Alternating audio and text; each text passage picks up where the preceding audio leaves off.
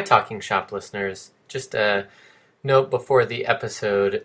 There are some audio issues throughout. One of the mics the battery kept dying, and we would lose audio without warning. My stalwart audio engineer, Omar, did his best to make sure that we could salvage as much audio as we could. Only a few spots we actually lost the audio altogether, but for the most part, it's there, and my conversation with Sam was just so great. I wanted to make sure that I could get out what I could. So apologies in advance if parts of it are annoying to listen to, but I hope that the content is good enough to make it worthwhile. Enjoy.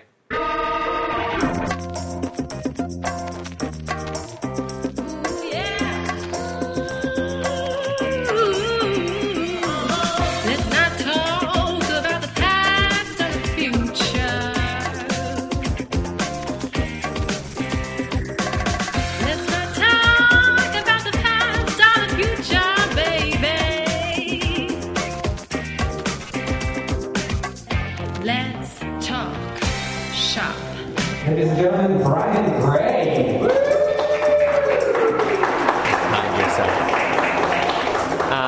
Hi, welcome to Talking Shop, the podcast where I dive into my guest relationship with their work to learn why they love to do what they do. Holding the Hanukkah mug tonight is actor, director, writer, and teacher Sam Turek. Sam has been a professional improviser for over 15 years. He's directed at the Gotham City Improv in New York, where he created the long-running weekly main stage show Off the Top of Our Heads. Sam has acted on stage and screen and is currently in post-production on Progression, a full-length feature about a progressive dinner in Lawrenceville. It's applause-worthy, right? I've had limited chances to work with Sam, but when I have, it has always been really wonderful, and I'm very excited for the opportunity to sit down and talk with him, then to try to play the way that Sam does in I'm really excited to do a short form set with him today, as Sam chose to do. So please welcome to already on the stage, Sam Turek. Am I saying that right? You're doing a liquid U, which is pretty. How do you say it? Turek. Turek. Like Zurich. What is a liquid U?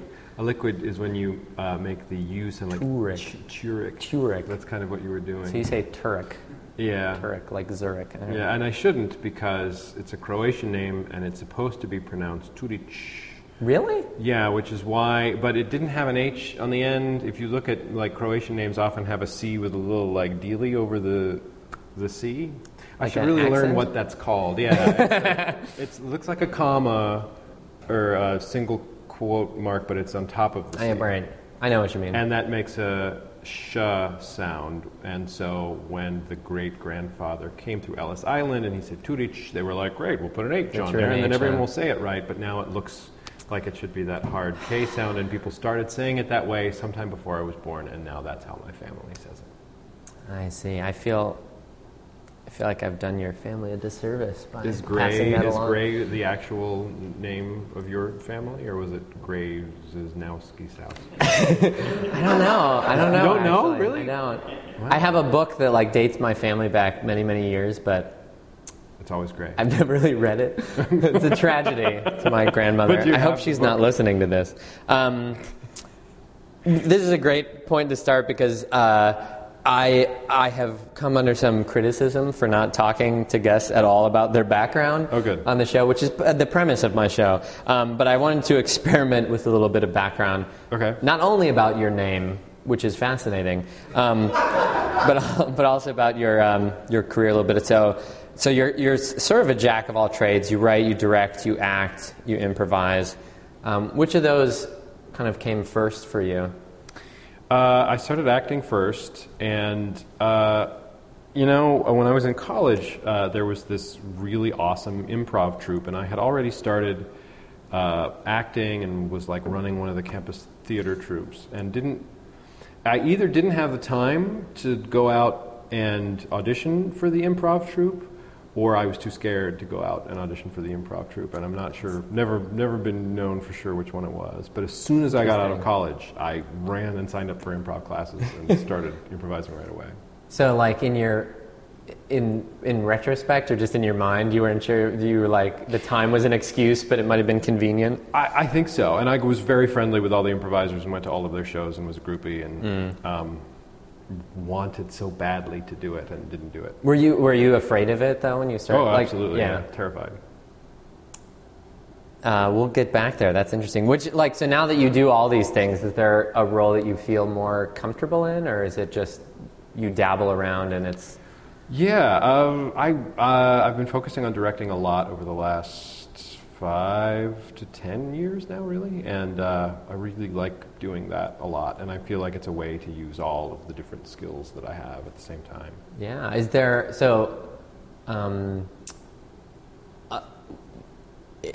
when you're directing, like, is there a part of it particularly that is, I guess, just that fact that you get to use them all together? Like, is there a part of it? So sometimes I feel like if I'm using all these things, but like I'll just long to get back to just be on stage, and like I haven't done straight acting in a long time. Do you feel some of those longings? You get enough definitely. of it directing? Yeah, because when you're just being an actor, you have a lot less responsibility, and it's what you do, and it's.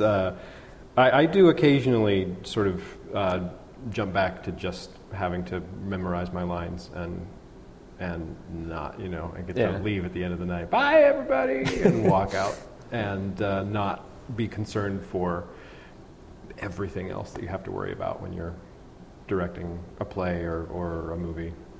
It's really fun now that I've moved into working on camera more to show up and do a day on somebody's movie and watch as they pull their hair out and wonder if they're going to make their day. I just eat. I just graze at craft services all day long. Now you know what he's doing on your movies, all the directors who listen to this podcast. So speaking of directing, you directed Off the Top of Our Heads. I believe you directed that, yeah? I did. I made it up and then directed it, yeah. Which won a bunch of awards.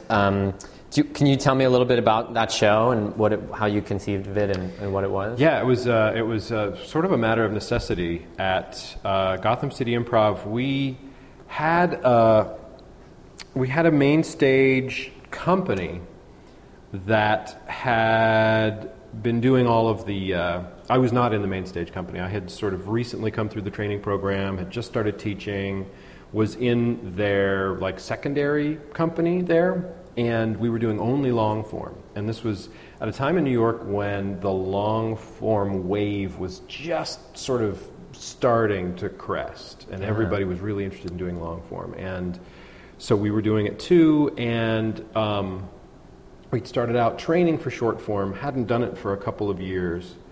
And then the main company wasn't available for a corporate show.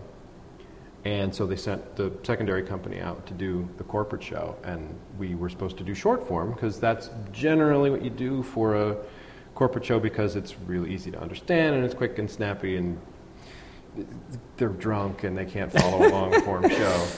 And our skills were it was a terrible show. We had a really rough time with it. And when I first started training back before I joined Gotham City Improv, I did all short form. And so I knew how to do it, and I knew how to do it well, and I went to the artistic director of the company and said, let me do a short form show so that we have people here who are trained up to go out and do these corporate gigs and do them well. So you were working with people who had only ever done long form? So everybody had done some short form, but they just hadn't done it in a while. Yeah. And so what we didn't have was really sharp skills and a good sharp show that we could just throw up in front of any group of novice audience members, which is really honestly what it's about. I think the reason that short form plays better on those corporate type jobs is not comedy audiences. Yeah, and people for whom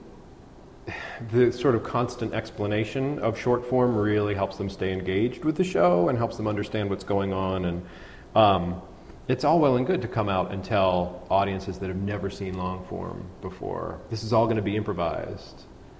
and then 20 minutes later, they're kind of wondering what it is that they're watching because they haven't had the reinforcement of like, and by the way, remember, what you're seeing here is improvised, and that's why it's exciting, and that's what's so interesting about it and why it's so funny. And short form does that. It's that sort of constant reminder of, remember, everybody, we're making this up. Let's get more suggestions. Let's keep you engaged in this show. So when was there like a philosophy around the show, or was it just like we want to do better quality short form and work with people to make sure they know how to do short form? The main philosophy behind the company that we started was anybody can come in and work with us anytime they want. It was a totally open door for rehearsal. So we rehearsed all day every Saturday in New York, and it was a total drop-in. Anybody was welcome to come and work with us. You had to earn your way into the performance every Saturday night. So we had people who would show up from out of nowhere and be great and would get into the show the second week. And we had people that came and worked with us and worked hard and tried and just couldn't ever crack into the performance company because they didn't show the skills that they needed. So I think one of the big philosophies was train them up as much as you can, but the other one was you don't get to play in front of an audience if you haven't mastered the skills that we're trying to teach you. Now, it was hard for people because, as you know, an improv community is always very yes-oriented and get out there, yeah, go for it. But we were trying to do something that was sharper and more professional than that. Definitely. And talking about the process of that show, I want to, talk a little bit about your thought process. So Dylan Diatlo, friend of the theater, you taught him at University of Pittsburgh, and he said one of the high marks of your teaching is this sort of guided self-discovery, and we'll get into that hopefully a little bit later. But in your own work, have there been specific moments of self-discovery that stand out for you, or maybe like a concept crystallized? Or it seems like the way you teach it is really focused on keeping journals or focusing on your own work. And I thought maybe there were times that you might have noticed in your own something that might be interesting. The very first improv class that I ever took was at Carnegie Mellon.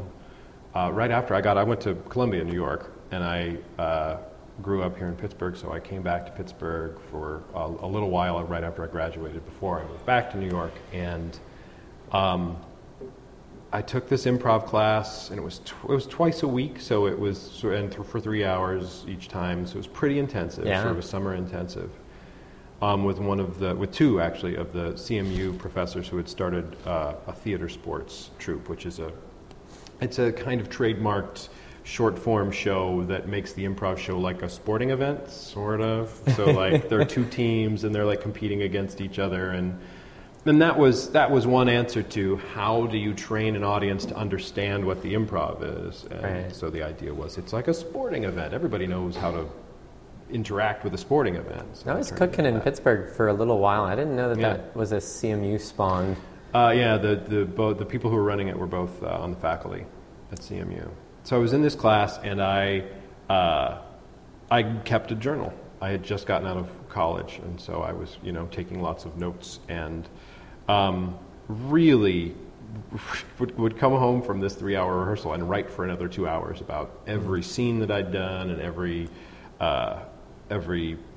actor in the class. And I was such a nerd. I would rank everybody at the end of class. Because I knew that they were going to invite like the top 2 or 3 people from this class to join their troupe at the end of the class.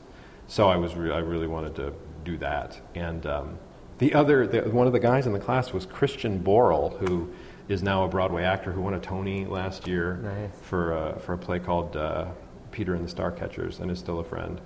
I want to get to this realization, but like when you were ranking people, was it so you would try to play scenes with the people you thought were better, or is it just part of your process? It was part of the process of me trying to make sure that I was doing good enough work that I'd get invited into the company at the end of the thing. Yeah. No, I wouldn't. I don't remember sort of angling. That's my own malicious brain. Thinking that's what you were thinking. I should have. That would have been a better idea.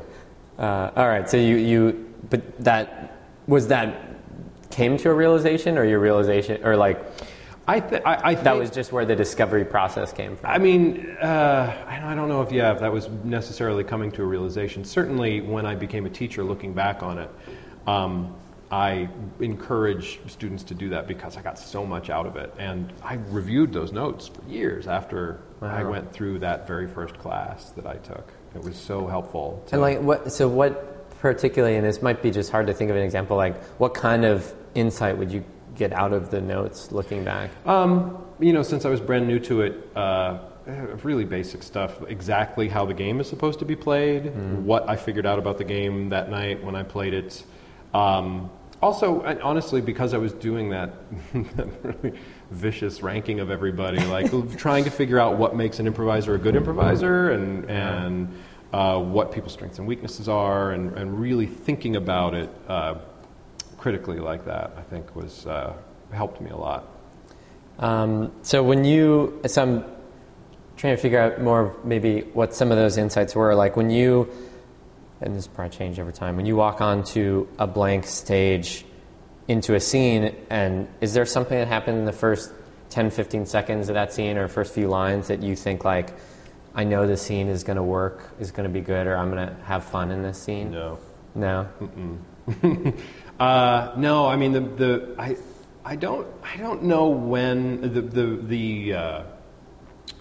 there's something that I've been really focusing on in my work over the last couple of years, which is just relaxation, trying to stay really relaxed all the time.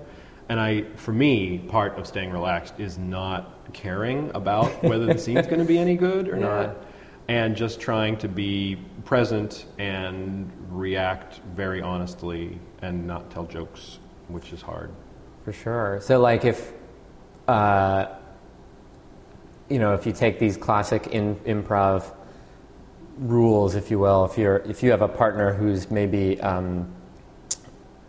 blocking you or telling jokes or whatever, like your mode is to not worry about that, or to like what is your definitely what is your response? So like in your head you're not thinking like, oh, this is not going to go well. Like what is your attitude back to that? Boy, that's a really good question. I mean, just to try to stay relaxed and reactive, to not steer, to not try to direct from the stage. That's a big challenge.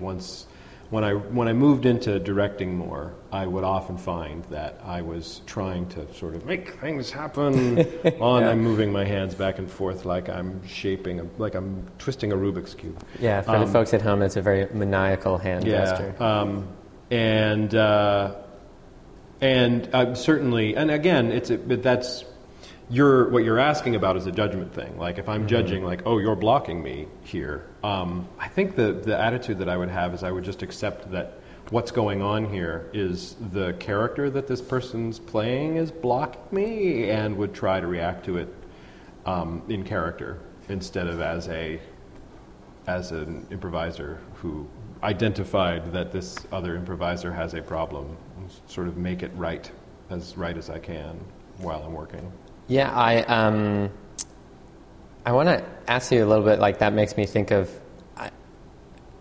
I'm fascinated. So you're, like you said, you're doing more directing, you've done a lot of acting, I might be presumptuous to call you a working actor, but at least like a working person in the creative arts. And I think like a lot of people who come here either come from comedy. We do have a fair amount of people who act, but like I'm really fascinated by this line between acting and improvisation, and people who can do both really well. So like when you say, oh, I'm looking at him and it's like, his character is blocking me, maybe that's not particularly acting-y, but it seemed like a good segue. So are there moments, like I feel like if I'm doing, let me just ask this broadly, like what ways do you feel like your acting background informs your improvisation? Let's see. I mean, one of the main things is that I'm comfortable on a stage. I can be comfortable in my body on the stage. That's definitely something that I can do that's different from a lot of people who get into improv coming not from having a background on the stage. There's something about the total commitment to the moment that you have to have as an actor. The amount of focus you have to get through an entire play, for instance, and to stay in character for an entire play and to stay committed to the world of the play for 2.5, 3 hours is something that I learned when I was very young, and I bring with me onto the improv stage. So I have a pretty easy time maintaining my focus because I practiced it a lot. Yeah, that is really helpful. But like in that specific moment, it's so different in improvisation. Like you jump into a character in those first few moments, and you don't. It's not like you can go and do your research or follow a cab driver around because you're playing a cab driver. Think of your emotional memory. Do you feel like any of that applies over? Like you still have some sense of how to do that acting stuff? Sure. Yeah. No, definitely. I had a great. I took classes with a group in New York called Burn Manhattan, which was a great classic long form group in New York. And I remember clearly one of the teachers saying that if you're a working improviser, that every interaction that you have, and this was in New York, so you're interacting with all kinds of people all the time, every day, is a potential character that you're going to be able to bring onto the stage with you every night. And that really got me thinking about how every single deli counter clerk, subway token booth operator was a potential character to play. So interestingly, while you're right, when you're on stage, you don't have the ability to do your research. If you know you're going to be improvising a lot, you're doing your research all the time, and you're sort of thinking about it that way, looking for little physical tricks that you see that you can use, voices, faces, that sort of thing. And so you kind of keep a catalog in your brain of different things that can happen. Not like I would go through the catalog and pull something out. Right. That's that guy. It's more that it's constantly churning in there, like you do. Are you cataloging me right now? Yeah. Wow. Totally. That's good. You brought up before the fear you had when you started playing, and that was interesting because almost everyone I talked to about you preparing for this talked about your fearlessness on stage in so many words, and I really see that as well. So is that something that I guess you've learned over time? I wanted to ask you if it's just you think part of your personality, but maybe not if it started out like no, it's funny. It's because I don't ever feel fearless when I'm on stage. Really? It's really interesting to hear that people say that about me. No, I describe the feeling that I often have in an improv show as, I don't know if I'm allowed to say this. I guess you can. You can say whatever you want. Fuck. Pretty much where I live, and which is one of the reasons that I'm working so hard on being relaxed, because it's going to be okay. That's fascinating. But there is that sort of, there's always that sense of like, oh wow, I really don't know where this is going, what's going to happen next, and it's about navigating that anxiety, a lot of it. Yeah. So do you still feel, so like obviously when you started there was that sense of fear, like not knowing what it is and that sort of thing, which is different now. Do you still feel like, I don't know if nervous is the right word, but do you still feel some of that, like that oh fuck when you're on stage? Yeah, there are times. I mean, I've definitely learned to enjoy it, so I wouldn't call it fear anymore so much as that. Yeah, well, maybe it is. Okay, so I didn't promise myself I wasn't going to do this, but here we go. So we were doing a short form show for a group that was the annual convention of people who study menstruation issues, like they don't just Not just the thing itself. No, it's sort of a women's studies kind of a thing. Sure. And they had the convention here in Pittsburgh, and so we put together a team. Had invited some of our folks down from New York who had done Off the Top with us for years, and did a show for them. And one of the things that they said to us was, don't joke about the menstruation. We were like, fair enough. We will. It's like not. Don't think of it. Exactly right. Yeah. Which was, and every time you do some kind of a corporate job, there's always something. There's always some rule that you're not allowed to break, and that's part of the deal, and that's part of what's fun about it. And of course, in the green room right before you go on, you get it all out of your system, and you say all the terrible things. And I remember really clearly having one of those oh fuck moments, which is not. It wasn't so much fear as it was I've got nothing. I don't have anything funny to say. We're coming up on the end of the scene. The scene has to end. And then it just like it does, it just popped in there, and I had it, and I said it, and I was ready to go. And the line was the golden tampon, which I'm not going to set it all the way up for you, but it seems so obvious now. Of course, the golden tampon, but at the moment before it came out, I was like, it's not. Oh fuck, I'm done. This is it. I'm crashing and burning. So I've also had you as a coach before, and I love this quote from Dave Stork, who directed you early in your career. He said, "Sam doesn't waste time overindulging in process. Rather, he gets results, and he gets them quickly," which I find your approach to be very. It almost sounds like it would be. Could be taken in any number of ways, but it's very refreshing, and I find that very true. Maybe you could talk a little bit about, either does that sound true to you, or like is that surprising? But also maybe just a little bit about your process when you direct or coach. Yeah, I don't have a lot of patience, and it's really,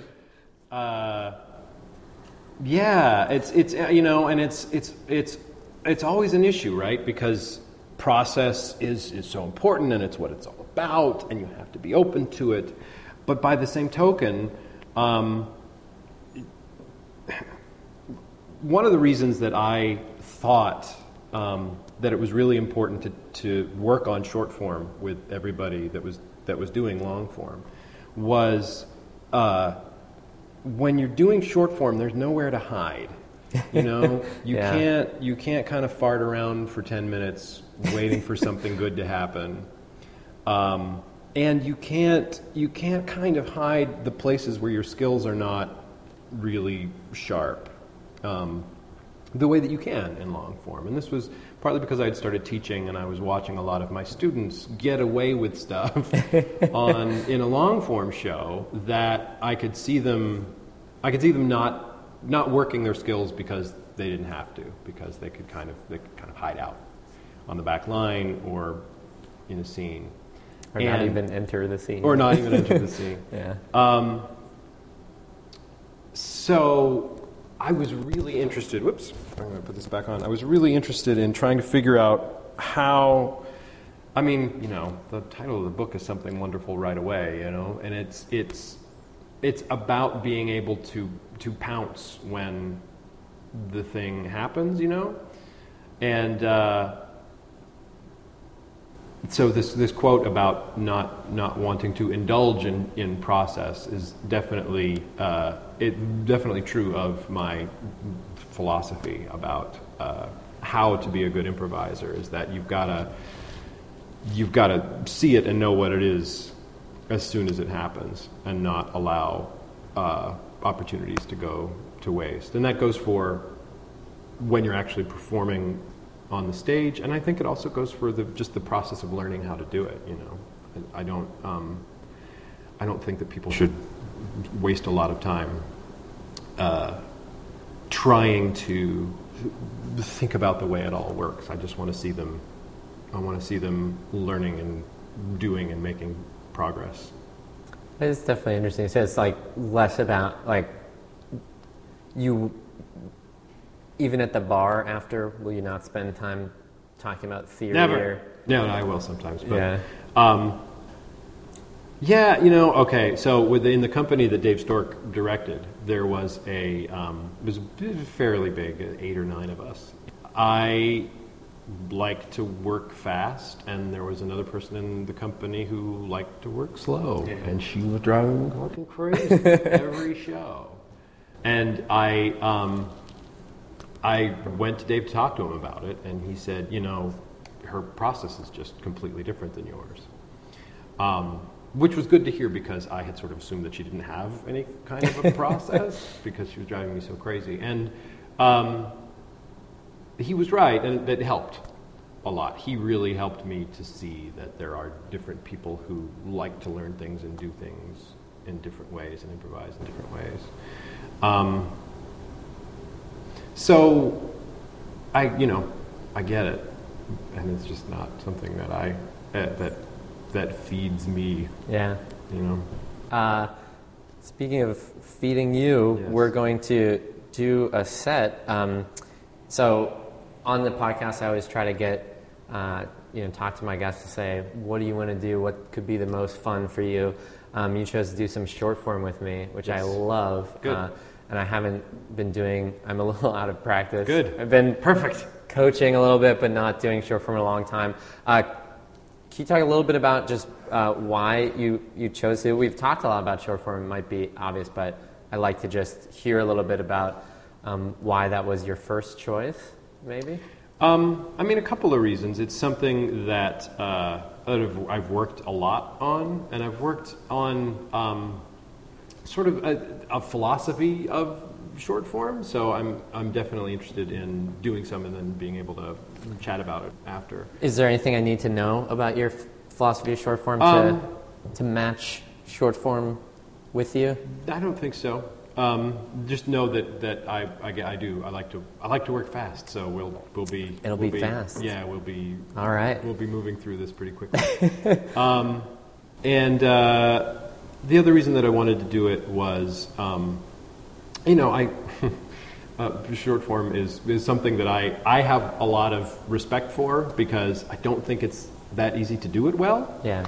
And I know that it's just not, it's not amongst the improvinati, it's not really it doesn't get the sort of respect that I kind of wish it did, because it's I remember the folks in New York called it chimp-prov, because it's like, here we are, we're doing the same stupid game over and over again. Yeah. And again, that philosophy came from folks who were like in Second Cities BizCo, who had been going out and doing this like 100, 200 times a year, and like, I get it. It gets to be a real grind, and it stops being fun after a while, and I understand why they were really interested in branching out and trying things that were more challenging and doing long form. And the best long form that I've seen is always more interesting than any even really good short form. And I get it. And I love doing long form too.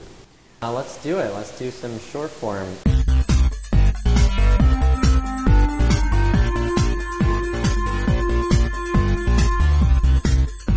As you can hear, about this time, we pretty much lost the mics, but conveniently, we also lost my completely botched introduction of Gab Cody, who Sam brought in to host the short form set for us. So the next voice you hear will be hers, and another big thank you to Gab for doing a wonderful job hosting the short form set. We're going to play a game called Ding. This is the Ding Bell. And There's an app for that. And Ding is an exciting game because it allows me to control what happens on the stage. And for those of you who know me, of course, I delight in controlling people. So the game is very simple. Basically what happens is when I ding the bell, one of these guys who's just spoken will know that they have to say something else. So for example, if Sam were to say, Gab, I'm so glad that you could join us tonight. You have to turn the, turn the thing. There it is. Okay, so when I ding the bell, he has to say something else. Gab, I'm so glad you could join us here tonight. Gab, I wish we had introduced you better. Gab, you're looking lovely. Okay, great. So I'll keep that because, we have to go home together. So, so that's what happens. And whatever the last thing that is said, that becomes the reality of the scene moving forward. So to help these guys, let's give them something like the worst gift. Oh, the worst gift. This is just fabulous, and it's going to really add an element of fuck all to this. So, the worst gift that you ever received from someone. Just shout it out to me right now. The worst gift that you ever received that you couldn't return, but it was just the worst. An earthquake kit, survival kit. Thank you very much. So your suggestion is earthquake survival kit. And let's start with a round of applause. Yay! Water! Water! Light, flashlight! Duct tape! Duct tape! Duct tape! Duct tape! Oh my God! I can't believe we made it through. I feel electric. I feel erotic. I feel nothing in my hand. My hand is there. I don't feel it. Squeeze it. I'm squeezing as hard as I can, Jim. You've got earthquake fever. What? You've got dengue fever. Yes. You've got my heart on a string. No. Yes. I'm still in love with my wife. She's out there. I know it. She's dead. City's you don't know that. Just the two of us. Did you want this earthquake to come? Yes. No. Deep inside of me, there was a part of me that wished it would come. I knew it. I knew it from the moment you invited me to tea. That you just wanted an earthquake so that my wife would die and we would be left alone. And damn it, we didn't even get to drink tea yet. I still can't feel my hand. You're gonna have to serve it into my mouth. You're gonna have to pour it all over me. You're gonna have to give me a cracker first. You're gonna have to unbutton my shirt. You're gonna have to run away. I'm drunk. I know. There was problems. That wasn't distilled water you were drinking. There were so many bottles of water. There are no bottles of water. You had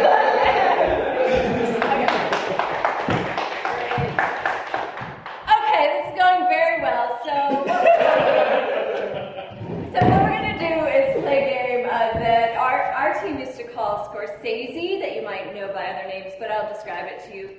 Scorsese is a game in which you now get to decide what happens on the stage. So we'll give them a little scenario, and then when I tell them to freeze, I'm setting this down because it's dangerous. When I tell them to freeze, then I'll come to you and you will give me some information about what's going to happen. So let's start them off with a relationship like doctor and patient or teacher and student, but not that, but something else, and just shout it out to me.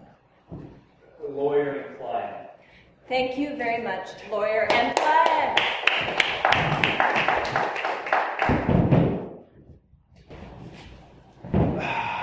Mr. Perkins, I'm glad you could join me. Have a seat. I figured a lawyer would have a bigger office. Well, I'm not a very big lawyer. You came highly recommended. Yes. Well, you offered me a seat, but I'm sorry, I don't actually have any chairs. I can Please. sit on the bench. I specialize in the kind of I'm sorry. case I that can you see you over the desk.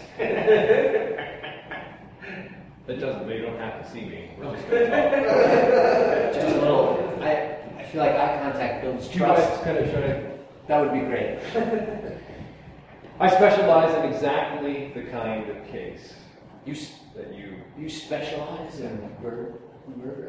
Freeze! Okay, so we think this guy's a lawyer, but he's actually something else. So what is his real profession? Vampire.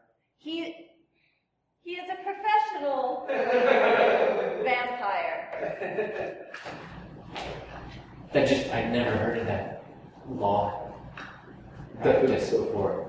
Bird murder? Right. Yes. Frankly, I didn't know it was illegal to murder birds until I got arrested. It depends what kind of birds they are. There are some birds that it's very illegal. I'm starting to believe you specialize in bird murder. I do. Tell me, when you murder the birds, do they bleed? I'm sorry, I'm going to stand. Yeah, it actually bled quite a lot. There was a lot of blood just spilling into a sewage drain right outside the garage in my house. You know, it was an alleged murder. Oh, I'm not interested in whether you're guilty or innocent. Honestly, What? Doesn't matter. Isn't that a very important part of the case? Not to me, no. What could be more important than my innocence or More guilt? important than blood is thicker than water. Okay, freeze. This guy has a secret, nothing that we've heard yet, something else that involves some other thing, some secret that he hasn't revealed. What is his secret? He's the president's son. He is the president's son. Thank you.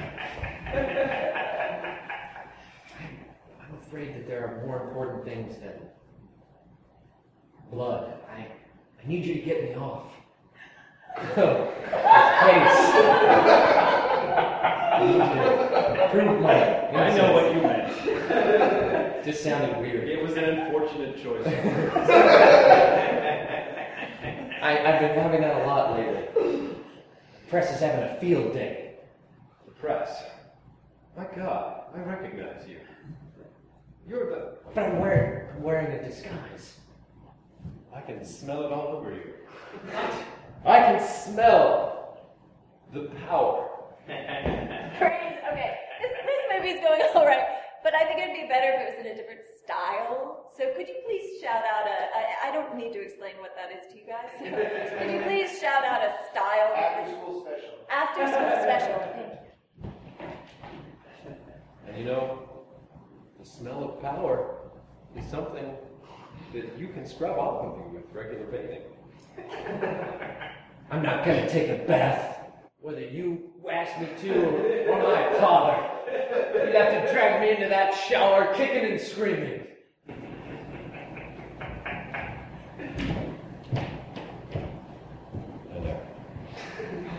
There. Listen. When you get to be a little bit older, you're going to realize that all of this is nothing more than a... God, I can't. Ugh! I have to tell you something. Freeze.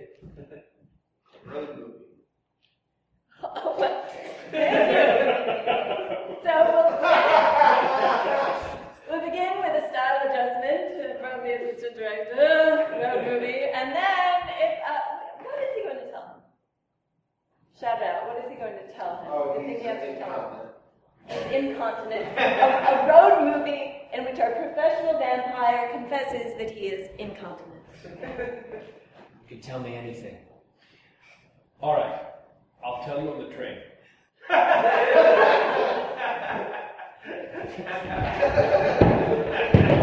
All right, we're halfway to Zurich. Might as well tell me now. I have blood on my stool. On it? Yes. Just on the top? Yes, because I'm incontinent. It's not a laughing matter. It's very serious. I'm not laughing. I also am not sure you know what incontinence is.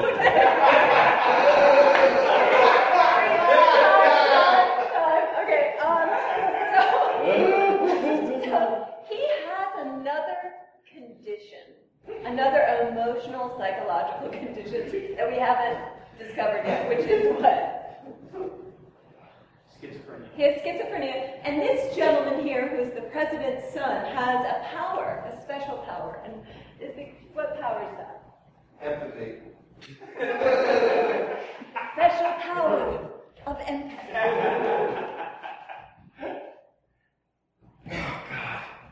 I don't know why I'm here. I don't know who you are. I know why you're here. I know who I am. Who am I? You are whoever you want to be. I understand your fear. I want to be confident. We all want to be confident. Can I bite you? Sure.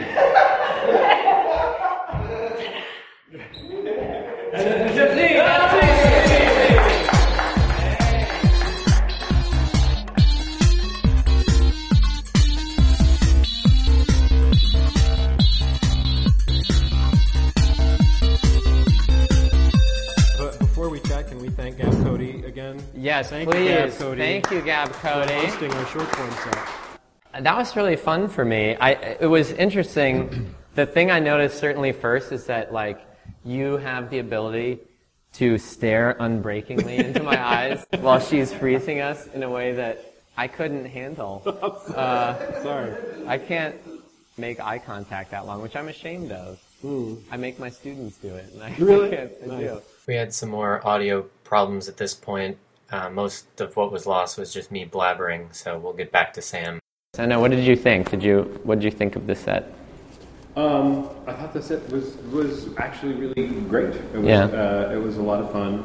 One of the things that we worked really hard on, and one of the reasons I wanted Gab Cody to come and host, was we figured out early in our process of developing a short form show that the host is integral to the effectiveness of the short form. Yeah. And we just drilled it every day literally for years, just making sure that we brought everybody up to snuff. And I was saying before that we wouldn't let anybody play who hadn't sort of earned their way onto the stage.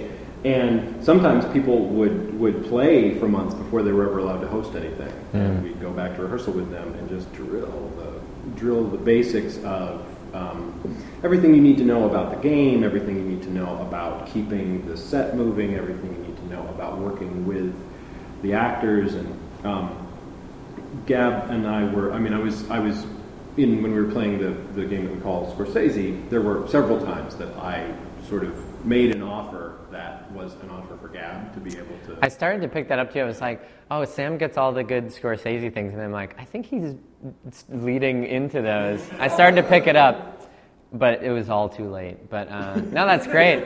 And she did do a really wonderful job hosting, and that I think it was like, it like brings up the energy back in, and it's fun, which was really nice. Even for me in it, I'm like, that's a nice break. But the audience energy doesn't go down. Let's take a question or two if there are.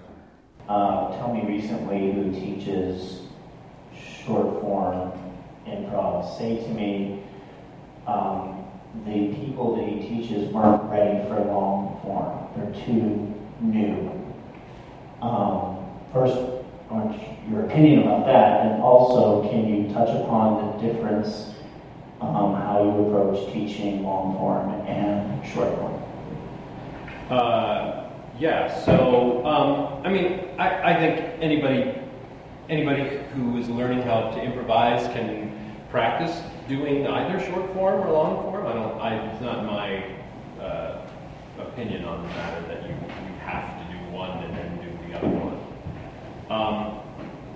I understand why some people do think that, and I think it goes back to the thing that I was saying before. I mean, the way that I think about all of improv is that you should be able, if you want to be really good at it, you should be able to do both things and do them effectively. And then the other question was it just how are they different? Is that what you said? How do you approach them differently teaching? Or do you? I don't really, honestly. I mean, there are the particular skills that you have to have to be effective at long form. The just really basic techniques, swinging doors, and all of the being able to do callbacks and being able to track a show over the course of the show that are different from short form. So the content of what you're teaching obviously is a little bit different, but I think philosophically for me, there's really no difference. It's all improv, and for me, it's all about not burning your steps, getting there as fast as you can get there. And when I say getting there, what I mean is figuring out what's going on as fast as you can, so that then you can play. And I don't really think there's a difference between truncating the arc of a short form scene so that you can heighten fast and get your blackout, and heightening and taking a much slower arc over the course of a long form scene. It's the same stuff, it's just a matter of doing it sooner. Would you say there's a difference in that, in long form though? Like I would still say in long form you want to figure out what your scene is about quickly. Yeah. You definitely have more time to splash around. But, right. Yeah, for sure. But it's a very similar thing. You're looking for that same moment where everybody's in agreement, and then you can be off to the races. And you just. I think that short form tends to be a much higher energy style of improv, and the secret is to not be frantic when you're doing it.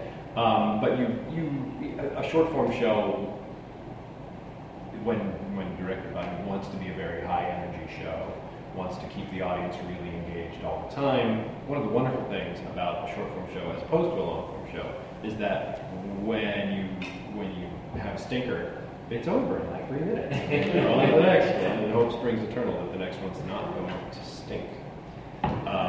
And it's harder to pull out of those nosedives. You live in that stink. Yeah. I have a question. Yes, I was just about to ask. Please. The mic's not there. There it is. I guess it's kind of going down the same rabbit hole slightly, but when you work with students, what do you with the two different forms, what do you find the most challenging instructing them to do in either one, in short form or in long form? You may have kind of covered in what you just kind of answered before, but is there anything like, I'm kind of maybe boiling it down to like a piece of advice or a piece of thing of you should focus on this, or most people should focus on this in short form, and most people you really need to focus on this in long form? Or do you see that needs to be fixed out there in general?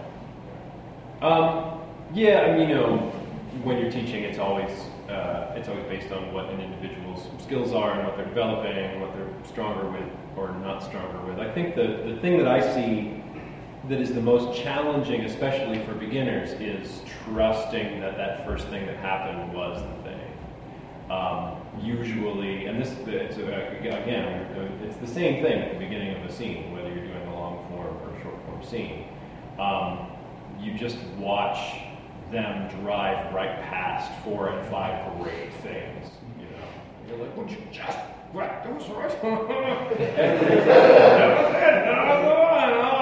and so you wait, and then you note them afterwards, or you start side coaching. You're like, that was the thing. Would you go back and pick that up, please? And I think I don't know. It's hard. I don't know, pattern identification. They just don't. They either don't trust it, or they just plain don't see it when they're starting out. And I've never figured out a way to get them to see it better, other than to just keep telling them that was it. That was the one. That's what you were looking for. That would have been a great place to grab it. One question, I just want to get your opinion on this and get back to this, but the group I'm working with now in short form, we've been trying to not, with games as as possible, but not try to introduce the gimmick until they've gotten that, until they get what that game is about. And I wondered if you had done that before I tried it. Yeah, that was a big part of our what we learned as we were developing our show. So that might be really cool. Is another question? Sure. One thing I've seen you perform a couple of times, one thing I really love is there's really no wasted words in your performance. Like, you don't repeat yourself a lot, there's no stuttering, you're trying to find it. It always seems like there's a clear point of view from what you're doing. So I guess I was wondering, when you're in a scene, like, what are you consciously thinking of? Like, are you consciously thinking game? Are you consciously thinking emotion? Or are you consciously thinking of what you're trying to get in your scene? Because I guess, like, what is on that top level? If it's going well, I'm not consciously thinking about it. As weird as that is to say, and when it's going really well, I'm just relaxed and reacting and trying not to think too much, if at all. Which, you know, is great in the moment. It can be a real hindrance sometimes when I'm doing.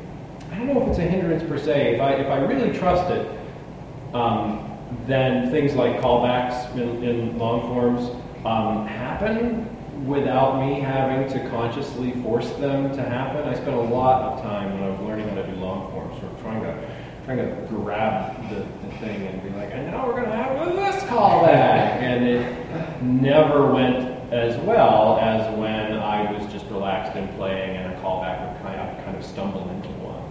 And it took me a long time to accept that was the right way to play and not the wrong way to play, because it would just kind of keep happening, and I thought that since I didn't consciously make it happen, that it must be wrong. And I figured out that actually that's the place you want to be, and all the people that I've watched who I really respect are capable of playing that way, of just sort of wandering into the really good stuff.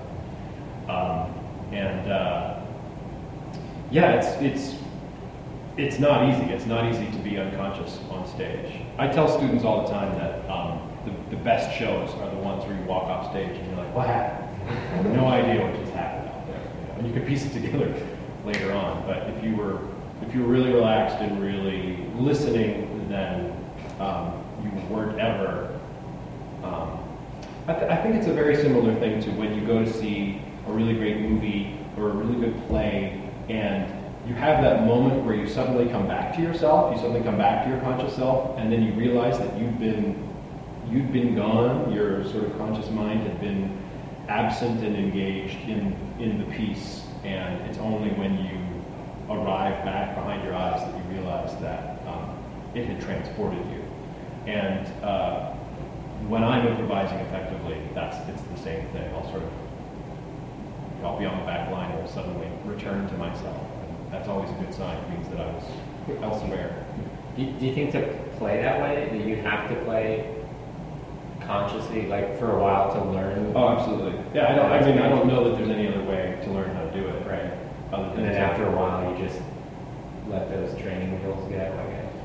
Yeah, I think so. And I don't know that I've ever stuck around teaching people long enough to kind of carry them all the way there. Honestly, I mean, you can tell students all you want about what they're shooting for, but something like that that's so ephemeral and requires so much knowledge and skill is not something, honestly, that can be taught. It can be told, but I think it's something that people really have to, they hear it enough and they gain enough experience, and then they're able to hopefully get there. Well, Sam, this has been wonderful. Thank you again for coming on the show. I want to give you an opportunity if you have anything you want to plug to my enormous listenership. Next weekend, Cody and I are going to come and do the show What Gene Said. Yeah. Here at the Steel City Improv Theater on Friday. What day is it? Friday? Saturday? The 19th. I'm imagining the 19th. Friday the 19th. And keep an eye out for the feature film Progression that we have recently completed, and we're just submitting to film festivals now, so we'll be hearing more about that. So super exciting. One other thing that you can do is go to YouTube or Vimeo and look for a movie called Mombies that Gab and I made a few years ago. It's a loving homage to Night of the Living Dead, but it's about motherhood. Wait, I can see it online? Yeah. I saw info on it. That would be great. Yeah. For all my Detroit listeners, that Iguanatron, as well as a ton of other Pittsburgh groups, I think 5 total, are going to the Detroit Improv Festival August 8th. Do check that out. And then, without further ado, if you enjoyed this episode, all of you guys and everyone at home, please come back next month on August 17th. I'll be talking with former skit teacher, now LA resident and Iowa West performer Mike Capristo. Yeah. Our podcast was recorded in front of a live audience at the Steel City Improv Theater in Pittsburgh, Pennsylvania. Special thanks to Omar Ornelas for production support, Aaron Tarnow for tech, the beautiful and talented Michelle Horsley for our opening theme, and of course, Sam Turek. For this and Gab Cody. For this and past episodes, head over to brianmgray.com/podcast. And please, always, please, if you like the show, leave a review on iTunes so anyone else will ever hear it. Thank you, guys. Have a good night. Thanks so much. Hey, great. Yeah, it was so much fun.